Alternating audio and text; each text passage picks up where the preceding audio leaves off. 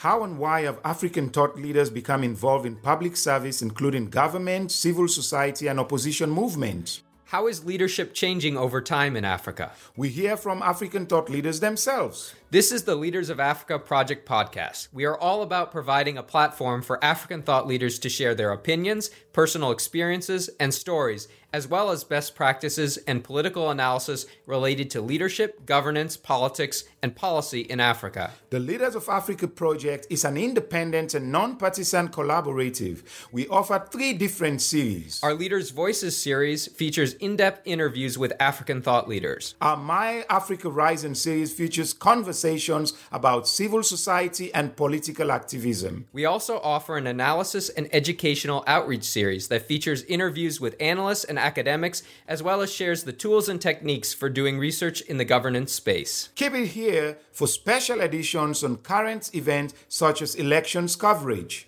The Leaders of Africa Project hopes to engage a wide audience, from all those interested in civil and political governance to domestic and international civil society practitioners, and of course, African leaders. We do this with our podcast and accompanying videocast on YouTube. Join the conversation on our Facebook page and Twitter, and send us your comments and questions at yourvoice@leadersofafrica.org. We invite you to learn with us. Stay tuned.